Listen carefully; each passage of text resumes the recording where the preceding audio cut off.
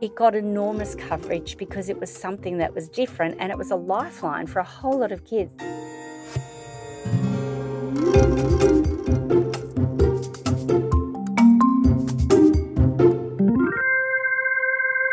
Welcome to Managing Marketing, a podcast where we discuss the issues and opportunities facing marketing, media and advertising with industry thought leaders and practitioners.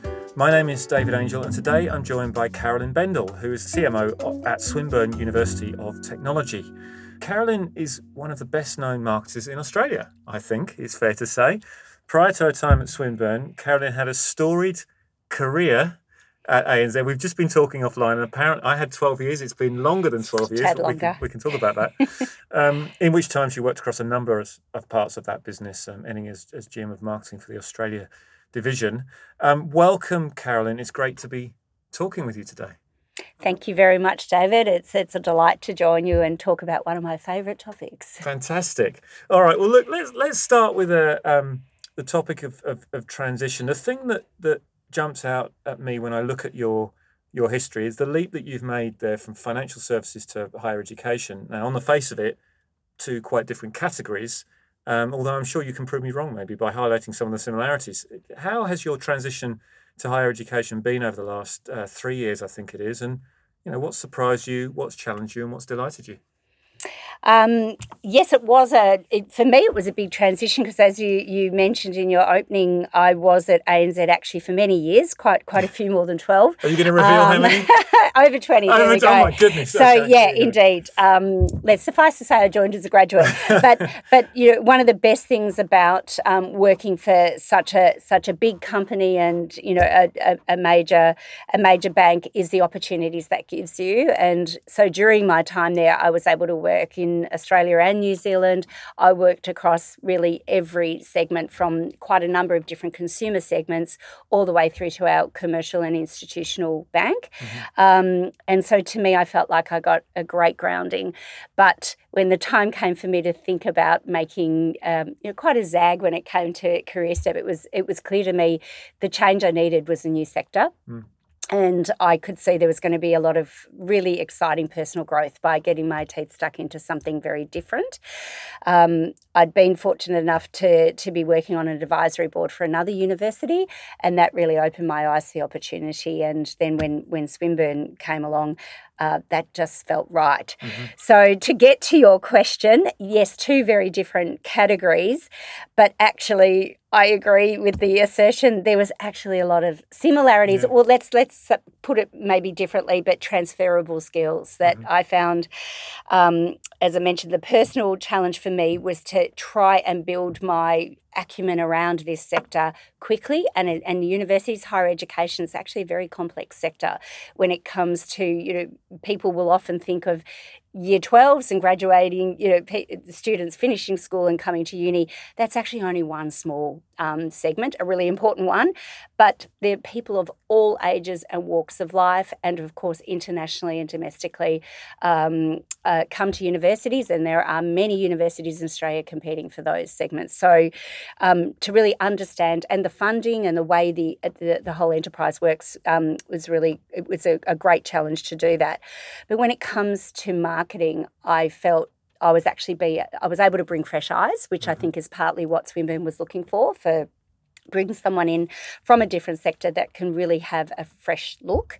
But when you think about, the principles and practice of marketing, it is about the people, it's about the platforms, it's about good processes, it's about building winning propositions.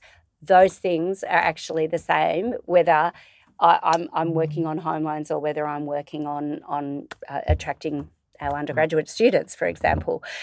So I actually found some real joy in coming into this new sector and having a fresh look right across what we were doing here at Swinburne and implementing a few things that came along the way. It's interesting you bring up transferable skills. I mean, I kind of guess that's where you might go, but I've worked with financial institutions myself and with higher education. And my observation of it is that the position of marketing within financial institutions versus higher education organisationally is very different, and culturally can be quite different. Yeah. And I think marketing sometimes can struggle to establish itself in such a complex picture that you've just painted, right? So many different angles for a university to look at. Has your background at ANZ was so broad commercially as well as in marketing? I'm guessing that really helped you to try and establish yourself and the discipline of marketing at Swinburne. It's a great observation, and true. But even in banking, I would say to you that banking is not a marketing-centred business, Sure. unlike a fast-moving consumer goods organisation where marketing usually is at the absolute centre of how everything is put together.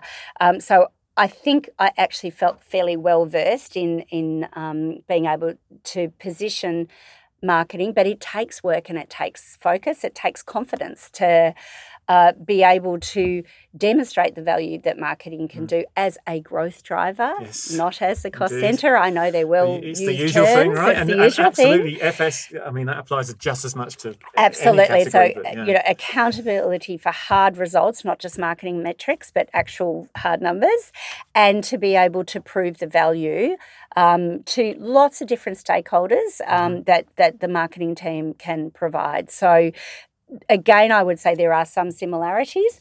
I'm fortunate enough that I came into an organisation. Of course, I did my due diligence before I joined, but there was a centralised approach to marketing. I know some other universities have a decentralised approach, and that makes the task even harder for marketing to establish itself and really affect change and growth.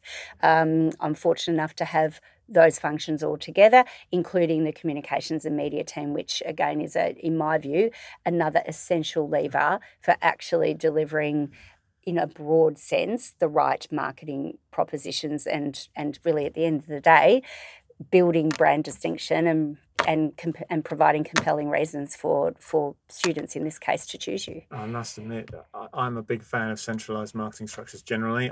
I mean, to be blunt about it, I think they give you teeth. Versus a decentralised structure, and I'm inferring that's what you tell me if I'm wrong. But I'm inferring that's kind of what you're saying. It gives you a mandate and it gives you some clarity around actions you can take as opposed to 100% influence. I think that's right, and generally it comes with more senior leadership. So in this case, a chief marketing officer. In decentralised structures, you will usually or often see GMs or directors who don't necessarily have a marketing background, but as we all know, everybody has a view on how marketing should be done. Everyone can copyright and everyone has great creative ideas. So, so I do agree with you. I'm happy to declare my bias on that. I think marketing is stronger together. Trinity P3. We haven't mentioned the word challenge, but there has been clearly there's always going to be challenges in this kind of role, and I think it's safe to say you joined Swinburne at one of the most challenging moments for the sector in its entire history. I mean, we've worked with a few of your competitors, and we've worked with you as well. But really, with COVID and everything else, really, really challenging internationally and domestically. What has the experience of piloting a university through COVID taught you, and what fundamentals have changed in the way you now need to market a university? Without a doubt, I commenced Swinburne in March of 2020 in Melbourne, for those of you who are listening from other areas. And within 4 days of starting, we went into the first of many lockdowns. But the reality for universities in Melbourne was that we essentially moved our students and staff off campus for almost 2 years. There was very little return in that time, a little bit, very limited, and usually then cut short at zero notice. So absolutely, and of course I didn't anticipate that. So that added a whole another realm. So there was enormous challenges for everybody. When I've reflected through that time, I think what it did, though, was unlock some opportunities, and I very much had the mindset of, not only did I need to understand, the new business I was coming into, but also all of the challenges that were hitting this business like a tidal wave. So to me, I was very focused on, well, first and foremost, it's actually about the care for your key stakeholders, and in this case, it was for the staff and for our current students. I have current student communications in my team as well, and that was the moment that mattered the most. Actually, was just about so people knew what to do, knew that the organisation cared for them, and we were able to do that. But of course, we couldn't take our eye off the ball, which for us in university marketing is our prospective students, and that is an ongoing pipeline that has to keep going. So really everything changed. So much of sort of university engagement around prospective students were often physical events, and of course the flag pole being the open days. We had to reimagine that very, very quickly and do different things. And that's where we created a platform called Swintopia, came to life in a very short, we built that over 8 weeks, which was quite an extraordinary effort and something I remain exceedingly proud of my team who rallied around it. And I think the role that I played was just an enabling role, that I really challenged them and cleared the way for them to come up with the very best solution that they could do. So we have this wonderful gamified platform instead of an open day. But in terms of, the fundamentals and what's COVID taught us and me and what's changed, I think it has meant the prospective student, and we're still seeing it to this day, particularly the young ones, those going through year 11 and 12 now, were exceedingly destabilised, and it taught us, we learned to actually reach out and actually understand and try and get under the layer more emotively around, how they're making the decisions and how they're feeling and how we could help them. And so that in itself brought more innovation and change. And I don't want to do a disservice to the many marketing leaders that have come before me, both at this institution and elsewhere, but I felt there was a fair amount of sameness in the year in, year out. We do this at this time and then this in the middle of the year and this towards the end of the year. COVID shook that all up for us, and that remains changed, that we are continuously now trying to evolve the way we engage. Of course, the digital channels, and being a university of technology, it's incumbent upon us to use digital and technology in clever ways, and it's a way to demonstrate our brand in action. So we brought many and different ways to engage to the table and continue to do that to this day. But I would say the fundamentals of a lot of what we have done have actually, changed. Well, I wanted to pick up on that point about the existing students. That really is a differentiator as a marketer and as a category, right? You've got a young, relatively young, extensive body of people who are can be quite vulnerable, right? In this time, yes. Some of whom might be not native to Australia. That's a really important consideration. Yeah, and it sort of goes to the complexity that I mentioned at the start. You're absolutely right. We had some very young international students who were not able to return to their home country in 2020. So again, that notion of first things first, our duty of care in ensuring that they felt the support and had the support that they needed had to come before even some of those other really important things that we were doing in terms of marketing the university and attracting our future students, because we do have a duty of care. So but that's, I guess banking taught me that, because the other thing that, of course, education and banking have in common is, they're not fast-moving consumer goods, they're long-term relationships. Yes. In the case of education, in many cases it's 3 years, but we aspire it to be a lifelong relationship now, just as we do in banking. So it taught me the importance of caring for your existing customer base and the power of their advocacy in actually driving your brand and attracting new customers. Trinity P3. I wouldn't ever say anything good about COVID specifically, but I do like the way you've kind of that circumstance created opportunity, is what I'm hearing, right? It did. It did create opportunity in all sorts of ways in life, but you've really seized on that to just shake things up and change the way in which you're fundamentally engaging. And some things remain, and I will give another example. We talked about the young people and their vulnerability. What we heard loud and clear for those Year 12 students in 2020, their world was it's the biggest year of their school life, and they're all sent home, they're working from home, and they're just quite traumatized, of course, about what's next, and will I get into that uni or that course that I've been aspiring to. So again, in terms of creating an opportunity, we were able to lead and build the case here to trial an ATAR-free early entry program, and then bring that to market in June of that year. It got enormous coverage because it was something that was different, and it was a lifeline for a whole lot of kids who, from an anxiety point of view, were really worried about their ATAR. So, of course, it wasn't about don't give it your best efforts and get whatever, but we were able to give hundreds of students a place and guaranteed entry irrespective of their ATAR, as long as they pass their VCE overall.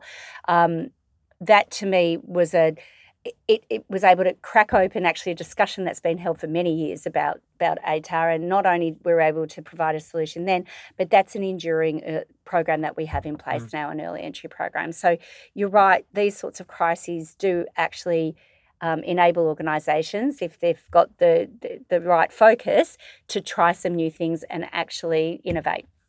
And again, that's part of what we're all about here at the university. I mean, that's great. And I think, crisis is one thing, but I think, and I'm thinking here about undergraduate element of your customer base and perspective particularly. I mean, crisis aside, whether COVID had happened or not, I'm guessing that the needs and wants and mindsets of young people and their relationship, their views about higher education, that's in a state of constant flux as things develop, technology develops and everything else. How challenging is that for you as a marketer, and what's critical, do you think, when trying to engage with potential undergraduate candidates? Yeah. I do place a huge amount of emphasis on research and insight. I actually think, and certainly I'm well beyond the age of my target customer base when we're talking about the undergraduates. I might have a couple living with me in the house, but they're not me. But no, I really do believe in ensuring that we have got the right insights, and so that has been another thing that I have really instilled in the team. We've introduced some new capabilities around customer experience and user experience management, and we test. We bring in the users and we listen to them, and we really try and draw out, in a more formal sense, choice driver research. And again, that's been quite a big investment to make sure we really know the things that matter, but also in terms of shaping the right experiences through their journey of making a choice, but also a journey of then joining the university and staying, because that's the other thing. It's keeping them engaged and well supported. I believe there's no substitute to speaking with your users all the time, and as in good human-centered design methodology, your extreme users are actually really the insightful ones. So those who are super engaged and keen and determined to study, as well as those who actually are wavering a little bit and not sure about their future, they give you insights that actually help you build the right propositions for the broader middle. So we talk to students a lot. We also, and what we found, and this increased over COVID, their reliance on influencers has been, and I don't mean influencers in a social media sense per se, although we do quite a bit of that as well. But they are not, even though it's about their future and their choice of university and their study, they are heavily influenced by cohorts such as their careers advisors and teachers at school, and of course their parents and often older siblings at home. So in terms of reaching and influencing a prospective young and undergraduate student, it's actually not just reaching them, it's actually reaching the others around them who will help guide that decision. And from a channel sense, that then brings its own challenges, because the channels, there's more and more every day. And that young cohort can be actually quite fickle in terms of channels they are actively using and then move on to something else. But equally, there's a lot of then the broader and broadcast type channels that we need to continue to utilise to reach their influence base. I see. Yeah, I was going to pick up on that because obviously, from a marketing channel point of view, that's hard enough. But I mean, this particular age group, they're fickle when it comes to advertising. Full stop. I mean, and drilling down into advertising just as a subset almost. I think what you've talked about in research and insights is clearly critical for strategic development, for creative development, for execution. And for channel selection just within advertising, if nothing else. Exactly. And that brings agencies into the picture. I mean, I guess no interview is with the CMO such as yourself is complete without an agency-related question. And it was an agency-related project where we met some time ago. You've worked with them for long enough, I think. So what in your view, and you can apply this to higher education if you like. What in your view should the agency sector stop, start, and continue with regard to how it's currently perceived, how it's currently operating? Yeah. Look, I think I have a few interesting philosophies around agencies, and one of them, I'll actually start with the client before I jump to the agency. Sure. Over my journey, I have seen where the agency-client relationships, fragment or aren't particularly productive is where often there is a client view of agencies as vendors. And I think one of the magic ingredients is very much about once you have selected your agency partners, really bringing them into the house and treating them as partners. And I really am a very big believer that the more you bring your agencies as partners, you share your information, you really help engender a genuine care for the results as well, treating them as partners. So to me, that's something incumbent upon clients and obviously CMOs and marketing leaders to keep that culture there that agencies are putting their best foot forward in most cases, and to really work closely with them. In terms of what agencies can do for ourselves, I agree with you in that it is about thinking and helping clients evolve. Often there is there might be quite a clear, even the way briefs are often structured, sort of requirements. Well, I need a TV ad and I wanted this and that. Actually, I really do love to keep briefs even briefer. Actually, a good brief is just absolutely sharply to the point of what it is you're trying to solve for, not the how. And to really help enable your agencies to come up with great ideas. And often that's not traditional media. Yes. I think brand activations and experiential type solutions can be a really great solution. And something that's quite different. In terms of what I'd love to see agencies do, just about, all marketing teams and businesses have more than one agency. They'll often have a creative and media agency. They might have a different PR agency. They'll have others. And I like to throw my research agencies because, as I've indicated before, I'm a big believer in having the right research partners in there too. Getting them to work together. I'd love to see them do more of the actually working across and not be precious about, great ideas can come from anywhere, including great creative ideas can come out of your media agency, just as fantastic, media activations ideas can come out of your creative agency and indeed from the client themselves. So to me, it's that trying to bring together and do that I see huge value. One thing I'd love to start seeing agencies do more of, I've always held a belief that I've always been very interested in the other clients that an agency has and have always enjoyed as a CMO when, we might have the occasional get together to share information, other CMOs. I think there's still more in terms of ideas to activate around a client, or using multiple partners or clients of that agency together. And so, let's take an example of a university. You think about all the categories that, if we just again focus on the younger undergraduate element, but all the other categories that they're consuming, from food delivery services to sporting associations, whatever it is. But I still believe there's some really fantastic, and which is a very non-traditional engagement opportunities that we can do together to be creative. So yeah, I'd very much like to see more of that. Well, that's a fascinating answer, I think, for a few reasons actually. A lot of what you've touched on there, a lot of people talk it, not many people do it. In my own personal experience, gaining trust and traction for those kind of things, so those kind of developments and evolutions can be really tricky. But the interesting thing is that the first part of your answer absolutely correlates and enables the second part of your answer. The first part of your answer was about cultural leadership of your agency, and by extension your agency roster. Yes.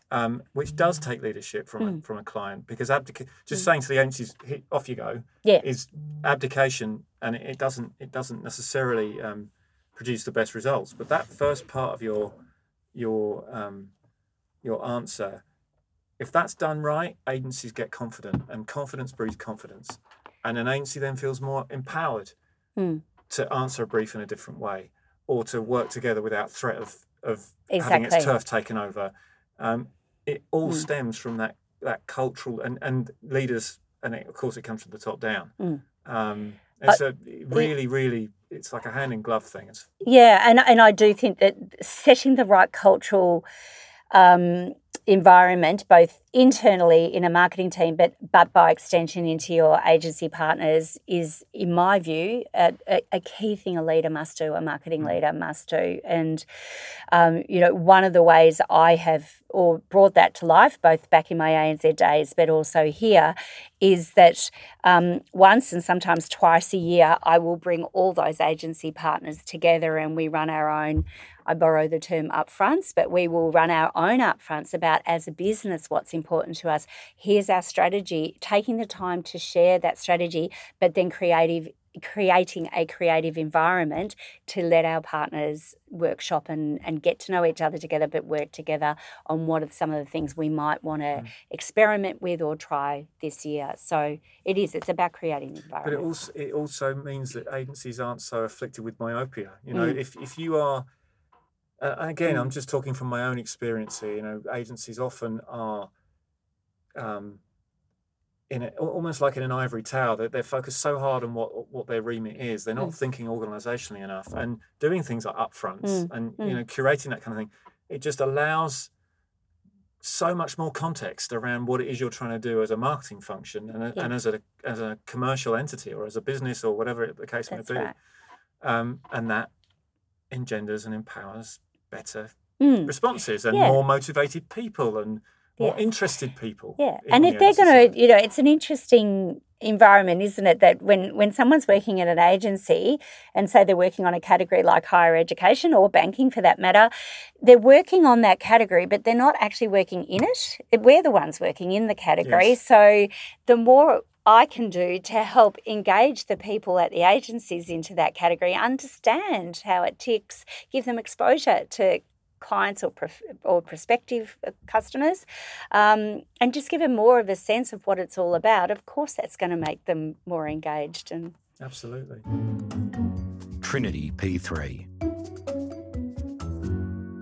Part of what you rely on from your agency is some insight into the next big plays, although I'm sure you've got some thoughts on your own. I mean, thinking about the short to medium term future of marketing, what do you see out there? What's coming down the pipe that really excites you? Or scares you even? Yeah. Because it is a bit scary sometimes. Yeah, totally. And it's so funny. I remember, it's probably 5 or 10 years ago, coming across this sort of, quote that, marketing and technology has changed more in the last 5 years than it has in the previous 50. Yeah. Now let's take ourselves 10 years down the track, and it's like, holy heavens. Holy moly is the word you're looking for, I'm sure. Yes. Exactly. Nothing is slowing down. So, there is a combination of exciting, because I think, change and embracing change and opportunity is always exciting, but there's no doubt there is also a bit of a scary element. So, probably an obvious answer, but that rapid rise of AI and the discussions around ChatGPT, of course that's going to have big impacts on our industry as marketing and more broadly communications and what have you. But I also feel, marketing in many ways has expanded, and in fact, many roles I've seen, senior leadership roles, have morphed from being a sort of a chief marketing officer to a chief experience officer. And I still feel we hold a very special and unique role in being able to help shape that very best experience for a prospective customer, and indeed as they come on board as a customer. So it's how, again, can we use these sorts of technologies and not shy away from them? But of course, there's, some big questions. I think, the other thing that it's probably not what scares me, but, I do have reasonable concern about how do we continue to ensure that our investments in the marketing technology are the right ones, and that we're able to actually leverage through our people and our processes all of the tech that we've actually invested in. And it's not as straightforward as it's often showcased to be from some of the big tech providers. It's absolutely not. Tech's the enabler. Tech's not the solution in and of itself. And I think, you raise a really, it's an ethical question as much as something else, but the automation of creativity, which is where ChatGPT is taking. You're absolutely right. How do you safeguard investment in people? You literally sort of said it. There has to be a human component, and that actually scares me quite a lot. That when I see that, they can write ads now. You don't need people anymore. You don't need creatives. Are you sure about that? It's that's. I think a huge part of marketing would be lost if would be lost, and eventuated. Yet, I totally agree with you. And yet, there is a part of me that believes it won't be. It will change. There is no doubt. The tools that we use, both as creatives and agencies, but also as marketers, our tools will change. It's the same as our students. And we've just been working through what are the guidelines around ChatGPT for students when they're preparing assignments and assessments and everything else. You've got huge implications on the other side of that, yeah. But again, as a University of Technology, even more so, it's incumbent upon us to explore how do we bring the people and that technology together and use it for good and use it to grow, as opposed to step away from it, because the reality is that these things continue to evolve. And so I choose to remain optimistic that we will find ways, and there will always, in my view, be a need for the human element and the people to use these technologies. Yes, certainly from a marketing perspective. It's funny when you were talking there. It made me think about the infiltration of computers into classrooms, full stop. That was a huge, how people dealt with that has had to evolve. My kids now have iPads. That's right. They're on laptops and iPads. When I was at school, we had one computer in the whole building. I was just going to say, I was reluctant to declare my age, but I can remember having we're both over 27. That's right, going to a computer lab to use the computer lab to use the computers. That's right. But that's right. It has changed. That being said, the VCE exams these days are still handwritten, which I find extraordinary, because it's that is not keeping up with the times for our students. But anyway, that's a whole other thing. Well, look, I'm not surprised that you called out AI. I think it's on everyone's minds at the moment. And it will be fascinating. It will be fascinating to see how agencies deal with it, how marketers deal with it, how organisations deal with it. And I think you're right. It will, of course, evolve. I don't think the trajectory that is proposed by the owners of ChatGPT, who, let's face it, aren't exactly objective in this. I don't think that is it's not a simplistic line of, in this, in 2 years' time, they're going to be doing this. I really do think, there's always predictions, but, let's take Twitter as an example. A few years ago, people wouldn't have thought Twitter would have ended up where it currently is, and it'll probably continue to change. Things won't always go in what the first sort of view of direction will be. And that's what keeps us all in jobs, doesn't it? That's what keeps us all excited. Now, I do have one final question, and I sometimes do this and sometimes don't, and it really depends. I honestly don't think about it beforehand, so it depends if I'm sharp enough to actually think of one in the time that we've been talking together. But my one final question for you is, if I had a magic wand, we just mentioned we're both over 27, but if I had a magic wand and I could take you back to being an undergraduate, what course at Swinburne would you want to do? What is there anything that's really sort of sparked your own interest as an individual as opposed to as a professional? Absolutely. That is one of the pure joys of working at a university, and indeed working at Swinburne, is the amazing things that they do here, and the richness of different programs and insights and researchers and academics. It's just quite extraordinary.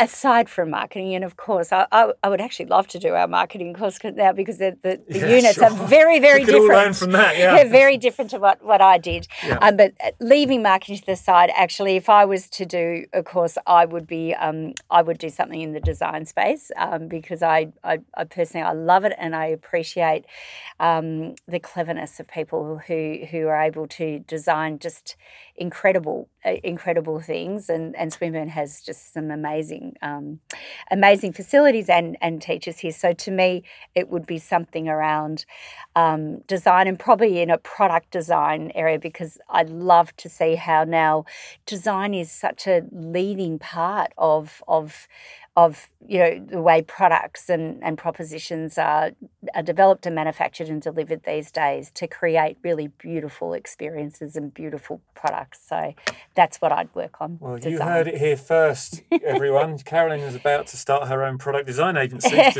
Just watch this space. Hey, thank you so much. It's been a really great conversation. I really enjoyed chatting to you. All the best with everything you do. We're sitting in a soundproof box in Swinburne at the moment. It's a lovely sunny day outside, and the university is looking amazing with the mural that you put.